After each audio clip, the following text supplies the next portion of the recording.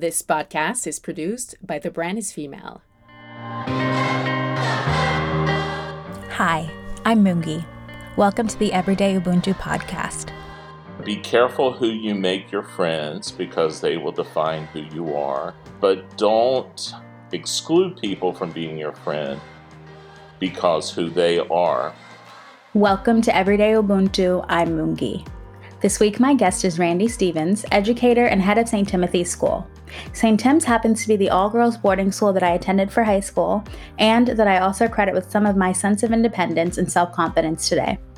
Randy, or Mr. Stevens as the girls know him, shares the effect his mother's death had on him and how her example shaped how he views gender roles today, as well as the strength he takes from difficult periods and what his students have taught him over the years.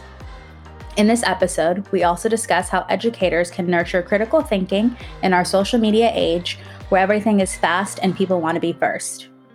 Last but not least, he highlights the importance of girls' education, something very near and dear to my heart.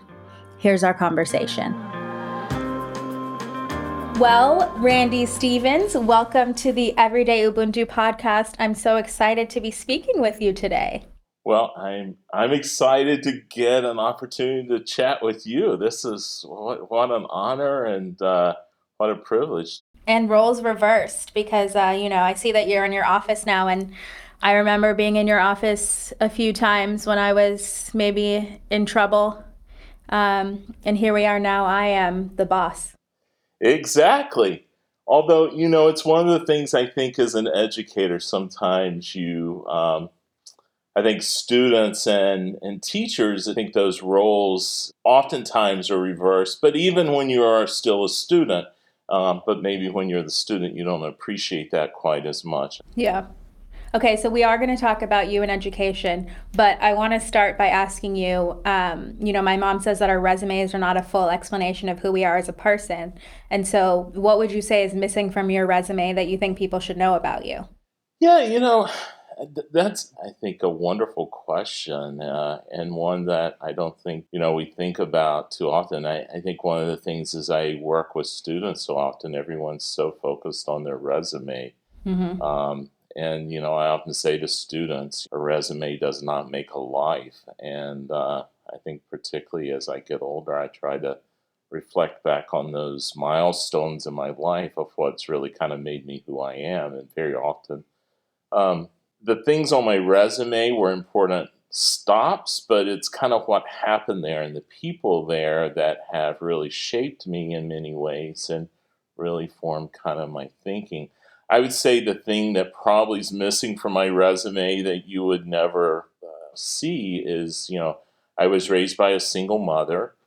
I lost my father when I was 1 year old, and that had a very profound impact of who I became. I think it really impacted how I see women in general. Certainly having a mother raising two kids by herself, and she made great sacrifices. She made a decision not to remarry and really focus on raising my sister and myself, and committed her life to that. And I think, and that was not easy, particularly being in the South. I think being a single woman was not easy. And so I saw the sacrifices she made. I saw the challenges, particularly as a woman, that she endured. And that really kind of, in many ways, kind of shaped in very profound ways who I became and how I see things, how I see gender roles, how I look at the world. But, I think she really in many ways kind of helped me appreciate that, no one person is self-made, that, we're a compilation of our life experiences and very much of our life journey, and those journeys, who we choose to be our friends, who we decide to collect with us along our journey becomes very important. It was one of those paradoxes, I think, in some ways, because she would often say, be careful who you make your friends because they will define who you are, but don't exclude people from being your friend because who they are. And I think that was a big lesson that I learned very early on, and I don't think that's something that you get from a resume. But I think those are important lessons. I think when we're younger, we very often think we know so much more than our parents, and I often used to look at her and think, God, what's this woman saying? I used to always laugh about, this is lecture 72, this is lecture 41. But there were always these little quotes that she always had, and I replay them now and think of them as this great wisdom. But she ended up dying of cancer, rare form of cancer, when I was 25, and so her loss was this incredible loss to me, and I think to be an orphan, really, in some sense, when you're 25 years of age, kind of shapes your life in really profound ways. So, I think that's something that is not on a resume, but has very profound impact on how one's life comes into being and how you think about life, and kind of shapes everything else that follows from it. I think I'm still that quote about be careful who you make your friends. I think that's probably something I'm still working on. And then the quote about no one being self-made obviously connects with me very deeply because of Ubuntu. And when I read articles, it's like this self-made billionaire. I'm like, that is just literally not possible. Like, I just don't understand why we keep doing this. It does. You are not self-made. Yeah, and I think that it's one of the reasons I struggle with compliments, even when people do give me compliments. Although I live in a world where compliments are hard to come by lately, I think people are very good to tell you where you fail them versus how you lift them up. But one of the things I would say, if I was listening to my mother's playbill, it'd probably be lesson number 52. But one of the things she would say, you're never as good as you think you are, and you're never as bad as some may say you are. And I always thought that was a great one too, because at my highest highs, you always have to humble yourself to realize, a lot of people work hard to help you get where you are, and at your lowest lows, you have to always remember the incredible grace that God gives you, and I'll help you get through it. And you kind of have to keep that faith and that perspective, so that you don't kind of live in this disjointed world of, going from highs and lows, and always thinking that the lows is always someone else's fault and the highs are always something that you somehow created on your own. Yeah. Yeah. And you've been in education for a long time, and you're the head of school at my boarding school, St. Timothy's. But how did you get into education? Like, did when you were a student yourself, did you think this was the path you were going to take? Absolutely not. Part of my challenge was, in some ways I could never really quite figure out what I wanted to do. There were times where I thought I wanted to go into ministry. I thought I wanted to be a psychologist. I loved history. I thought I wanted to be in architecture. So I wanted to do all these things. I probably had too many interests, was part of my challenge.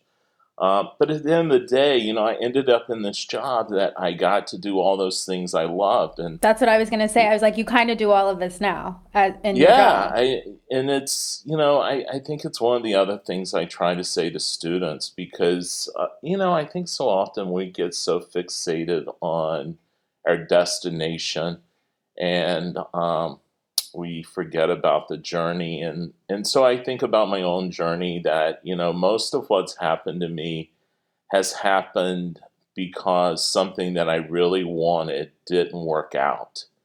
And I was forced to, choose plan B, C, and sometimes plan D.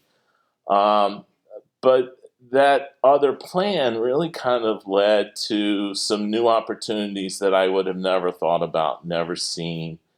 And so, when I look at the totality of my life, I could not have wished for a better life. But, there were some great disappointments along the way, that things didn't work out the way I had hoped or had planned. I think it's always good to have some idea, some sense of direction of where you would like to go, but not get too focused on a plan, because, one, I think you can bury yourself in disappointments and lose focus. But otherwise, you miss out on opportunities and unable to see those opportunities. I mean, it's one of the things that, I'm fortunate to be married to one of the most optimistic individuals that I know. So, she always helps me see all the silver linings.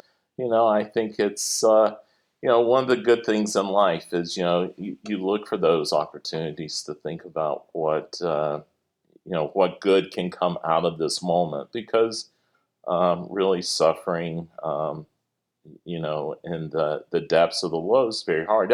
When my mother died when I was 25, I had just gone to Cornell and, the instincts for my grandparents, what I really needed to move back home and kind of give up this dream. My mother had really kind of, she was the one who had really encouraged me to pursue this opportunity at Cornell. And, I was pretty much really on my own. And then I had been diagnosed with what was thought at the time as a terminal illness. And so very much alone. And, there was some great despair there, and I went through a period of great depression and really having a hard time kind of making sense out of everything. But at that time, I discovered these incredible friends and mentors that really kind of helped me see new possibilities, and it really kind of helped me get through a very challenging period in life. And, in speaking about your mother, you said that she sort of shaped how you see gender roles, and you are, the head of an all-girls boarding school. So I'm wondering, how do you see gender roles and why is girls' education so important to you? Yeah, well, I saw I saw so often how my mother's world seemed limited and restricted because nothing more than her gender and who she was as a gender really defined so much of who she was. And the other challenge I think growing up in a Southern Baptist church also kind of defined in different ways. And my mother had a incredible sense of humor, and it's one of the things that I really miss today. And in those kind of what I saw as uncomfortable situations, she always found ways of making jokes of it. But I think for me, I always thought there has to be a better way, a different way, and I think because of that, it's always I wanted to figure out a way of trying to help make it be a better way. At 25, I think mature enough to think, God, this is going to be my life work to kind of make a commitment to try and have an impact here. But I think that those seeds, I think with all of us, I think our younger development shapes us in ways that eventually it comes through, and hopefully it's the good pieces that come through. But I think it's always had a profound sense, for me of why education is very important and why trying to create equity and um, fairness is very important. And, I getting into working in an all girls school really kind of happened in a very somewhat different way. And that happened because, an opportunity to come to an all girls school I hadn't fully appreciated. I will say that, I took a group of students to South Africa um, in a co-ed school, and we had an opportunity to meet Walter Sisulu.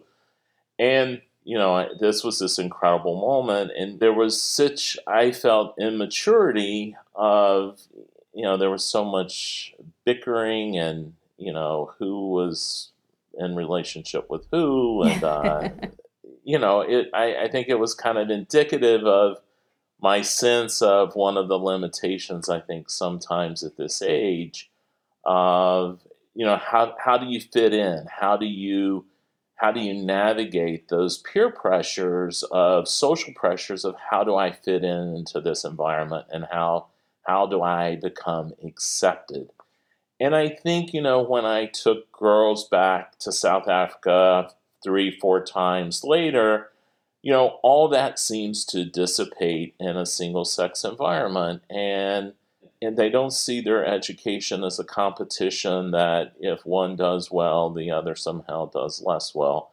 But they support each other in very unique ways. And I think there's something very unique and rich about that. And I always say to parents who are always worried about, girls' schools not being the real world, and I think this time in one's life is a very formative period. And I think that if you are given the opportunity to really get comfortable in your own skin at this age, you will be able to be successful no matter where you go, what kind of environment you are. But I think if you have all this self doubt sowed during this age, it goes with you for a very long time. And that really, I think, determines the difference between success and failure in so many ways. So I think that's why, to me, girls' school education is so important, particularly at this age, and why I've been such a proponent of it, and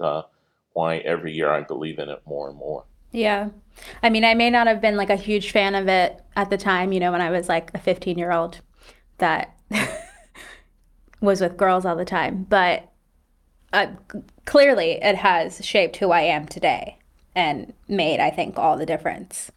Um, I wonder how you think, educators can do their best to educate, but also nurture critical thinking, which I know is important at St. Tim's and in the IB in today's world because there's so much misinformation and disinformation just like everywhere.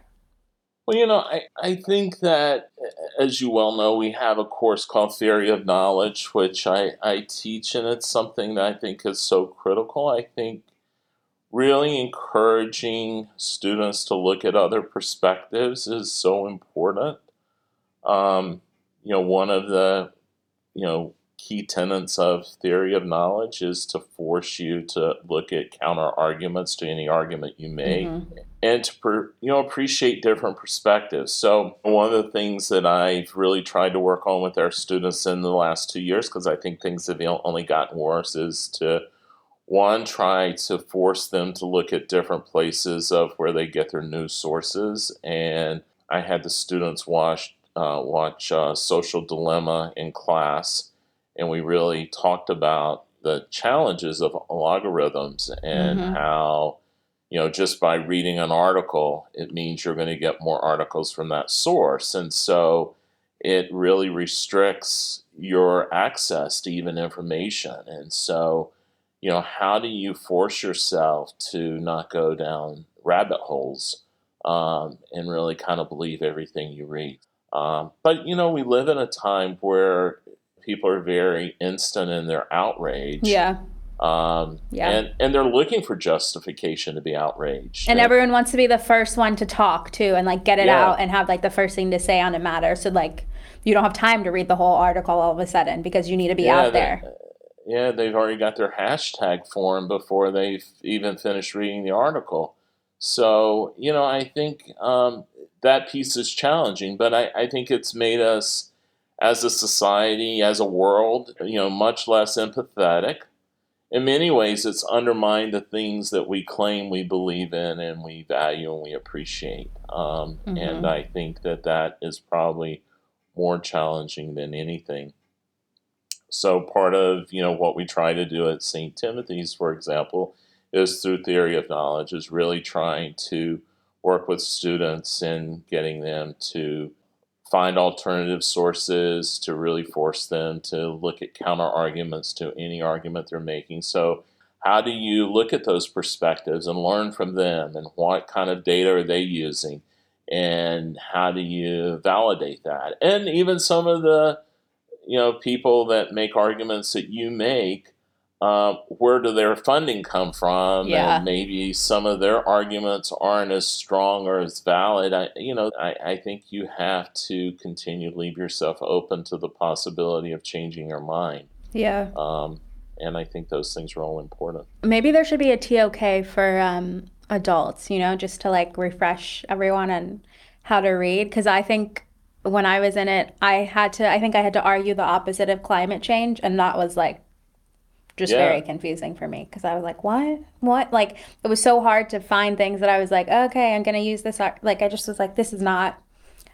I don't know how to read in this way because I don't actually believe it. It's kind of tough to, do it. Yeah, and I think the challenge too sometimes, and I think, we live in a world where we're so flooded with information that we live in a binary world where everything is yes or no, true or false, and everything primarily, I think, is to degrees. And so, I think in most cases it's not really about climate change, it's really about what you do about it. And Yeah. it's even things like with recycling sometimes, people who want to lecture me at times about recycling. You look at things that they do in their own practices and yet how incongruent they are. They'll read an article and they have lots of data that they want to give you of what you should do, but how reflective are they of their own lives? And I think that's some of the work we all need to do is not help other people see where they can improve their lives, but also be reflective of where we can improve our own life. Yeah. And I think we live in a world where we all have opinions of how other people could make our lives better. I'm not sure we're always as good about reflecting on how we ourselves can help improve ourselves as well improve other people's lives. Well, yeah, it's like people arguing about, I should be recycling the same way that they do, but then maybe they leave the tap on when they're brushing their teeth, and it's like, okay, so you just wasted water for 2 minutes. Yeah. Or someone telling me that I need to have kids, and it's like, well, actually, our earth doesn't need more kids. So, like, why would you make me, someone who doesn't want to have kids when, like, my recycling isn't going to actually help, you know, reverse the effects of climate change if I also have a child. Like yeah, it's the extra thought process of just I know best for you instead of just, sort of thinking what you should be doing in your individual life. Right, and so if I really want to save the climate, there are lots of things that I could do to do things differently, and I've tried to do those things. Yeah. I try as an educator, I also try to model those things here at school and try to influence things. But it's even things simple as like meatless Mondays. We tried here at school, and there was outrage that people thought that they were being starved to death every Monday. And yet, these are the same types of individuals that are very concerned about, why aren't we recycling this piece of paper or that piece of paper? But yet they're outraged over Meatless Mondays. Humans are funny. Yeah, we are. No question about it. So how I think something that's important and that we should definitely discuss is race, and I wonder how St. Timothy's has navigated from the all-white school that it was at its founding to where it is today, and how sort of have conversations around race been, I don't know if the word is like encouraged, handled, cultivated. Yeah. So I think that is a excellent question to raise. St. Timothy School is probably, in terms of a school environment, is probably one of the most diverse independent schools today. Yeah. And it's not something that we kind of backed into. I think it's something we intentionally went about doing. Um, and some of this was really formed during my time at Cornell. Cornell was one of the most diverse communities I had ever been in, and I came to really value and appreciate how much we can learn from other people that have different life experiences. Um, I think it's important, and I think sometimes it gets missed because I think you can look at someone and think because you know certain things about them, you know all there is to know about them. And I think we all carry an individual story. And I think we have to learn how to honor each person's story and not try to make things always based on certain characteristics. And I think that's a very careful thing to do in a community. And I think it's something we're trying to figure out how to do. We started a group on campus called Narrative 4, of where we're trying to learn how to build trust, to start having people share stories. And part of the process is you tell your story, I tell my story. And it starts with a prompt, like, what is a time where you have, and it could be something around race, where your race has been an obstacle or a benefit. But it could be something like, when is one time that another person has inspired you? So it's a prompt, but you spend about 2 minutes where you tell your story. I tell my story. And then when you get back in a smaller group, but it's like 6 people in the smaller group, I will tell your story in the first person and you tell my story in the first person. Um, and it's very empowering to hear someone else tell your story. And then when you get in a larger group, you kind of talk about what your group learned together. But it also gets to kind of how you trust people and how much of your story you're willing to share.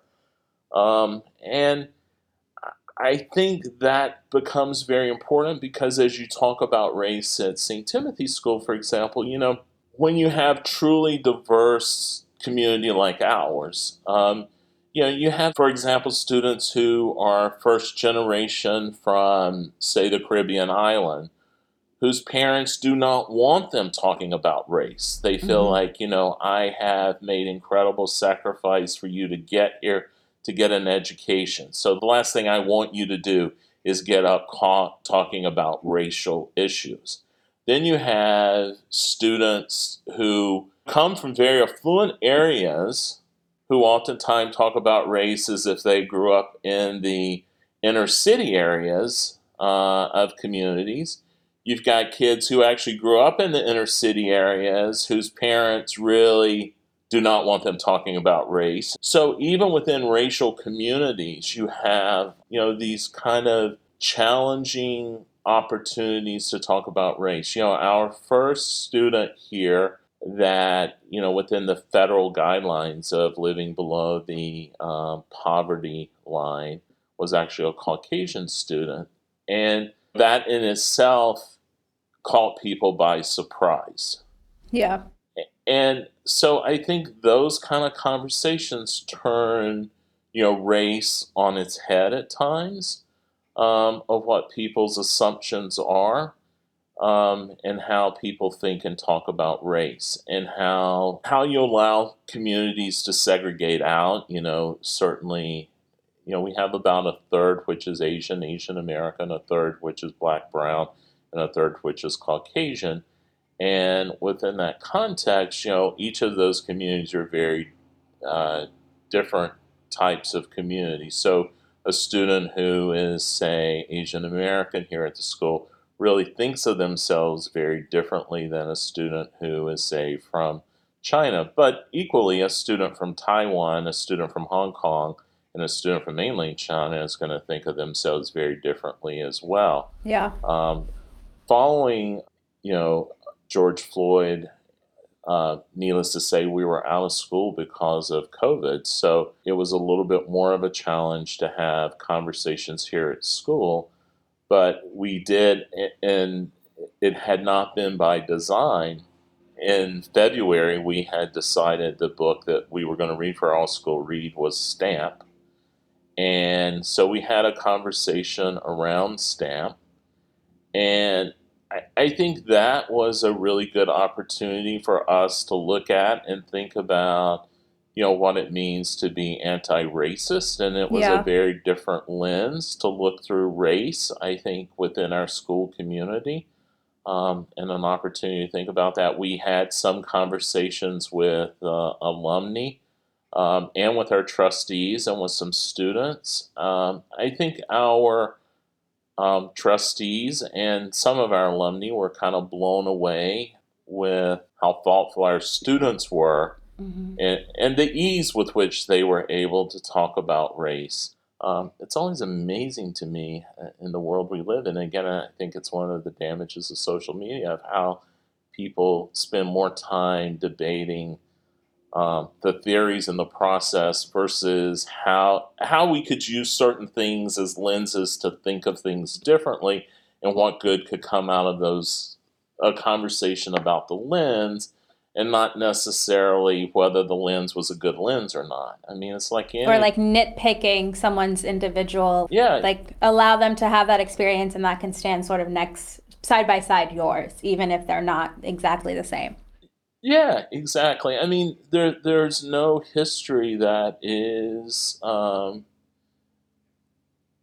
good and all bad. And looking at it in its contextualized existence through varied perspectives, I think is a healthy thing to do. I think it's a sign of maturity to be able to look at, your warts as well as your strengths, and to come to some common understanding of this is how we got where we are, and an unwillingness to do that, to kind of want to paint over all of that. I mean, it's kind of like, it's probably a terrible analogy, but, it's like a house is falling down, and all you want to do is just keep painting the walls to cover up the fact that the house is falling down. Taking the plaster down and repairing the walls and looking at, well, why is the concrete sinking and why is this happening? It doesn't mean that the builders, 200 years ago need to be totally condemned for how it was built, but acknowledging that, some of the foundation was not a solid foundation, and acknowledging that, and giving proper recognition to how the house was built, and then restoring it seems to me a healthy way to go. And Yeah. I think that, having different perspectives on that, and I think that's what education is really about. And, going back to TOK, I think having different people looking at those things become very valuable. And if you're unwilling to do that, I think it's dangerous. Yeah. And what would you say your students have taught you? You've had a lot of students over the years, so. Yeah, I think I'm so humbled by the students I've had the privilege to work with. I think they've really taught me that anything is possible, and they give me great hope. In my lowest moments and great despair, I always think about our students. I look at all you've accomplished, and what you're doing. I think about, we had Aisha Ibrahim come back to speak about what it means to be Muslim in America.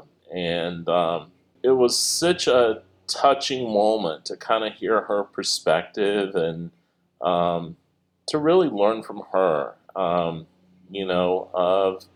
what her life had been, and yet the incredible grace that she has.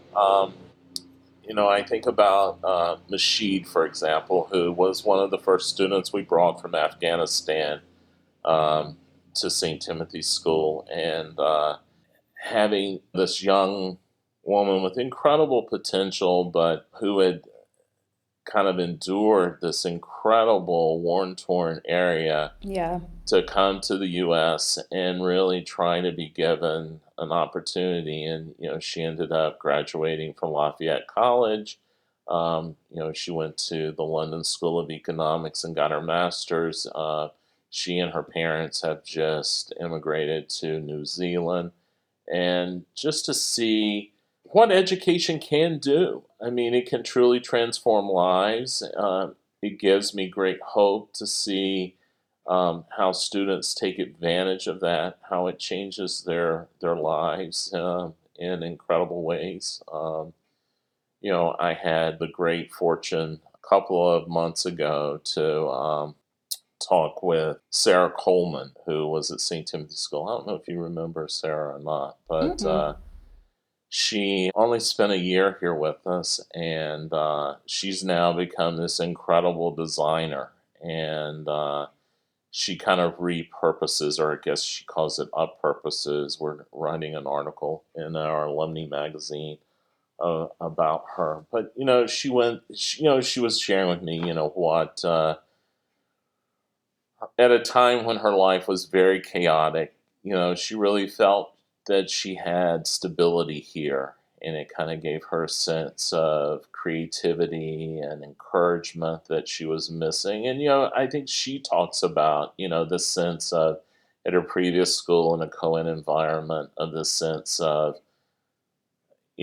trying to fit in, and what the cost of her mental health of what was required to fit in, and then being here and not having those pressures and being able to kind of be who she was, and then going off to college and having those old demons come back, and now kind of being in a much healthier place. And she's taking recycled Louis Vuitton and Venti and things like that. I'll have to send you the article because it's just fascinating to see what she's done, and how a place like this, teachers in a community like this can kind of transform individual lives.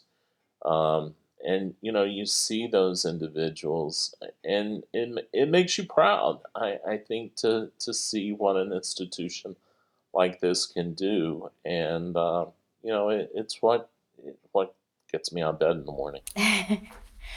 Well, I think it's a great institution as well, but I obviously am biased. So I want to close up by asking you, what is your greatest fear for humanity?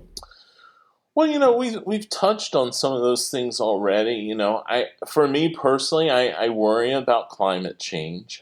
Mm-hmm. I think that having just been in California and seeing what was going on north of us, seeing just the devastation of constant fire, I think that our planet is in crisis, and I worry that the people who have the ability to do something about it Mm-hmm.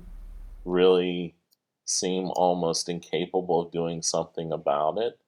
Um, I feel like that a lot of activists spend a lot of time protesting, but I'm not sure those protests translate into actionable items of changing things. I think, how politicized the press has become. I think, how we kind of become reduced to data. And I think because of logarithms, I think it underrepresents the reality. And yet it shapes so much of how we see humanity. I'm very worried about our democracy. As I would say in theory of knowledge, democracies are not the only form of government, and it's certainly one option. But I'm a big believer in democracies. I think as a form of government, I find people spend more time trying to make institutions which are really not democratic institutions more democratic, but yet they spend very little energy trying to make their governments and institutions that are supposed to be democratic um, engaging in the political process to make them democratic. So, as frustrating as politics is, I think the cynics want you to give up on the political because that's how they control the process. Mm-hmm. I'm not opposed to protest, but I do think maybe we need to engage a lot more and protest a little less to bring about real change. And then the last thing, you shouldn't have asked me my concerns because I probably sound a little bit more concerned than hopeful. But the other is, I think, just the overall xenophobia and racism and tribalism that I think we see in our own country today is really frightening. And it's not to suggest that it hasn't existed, because I think, all my life, particularly growing up in the environments I've been in, have been very mindful of it always, but I think it's more grounded in hatred today than I've ever seen in recent times. And so that scares me the most. I think our total disregard for the dignity of human life is frightening to me.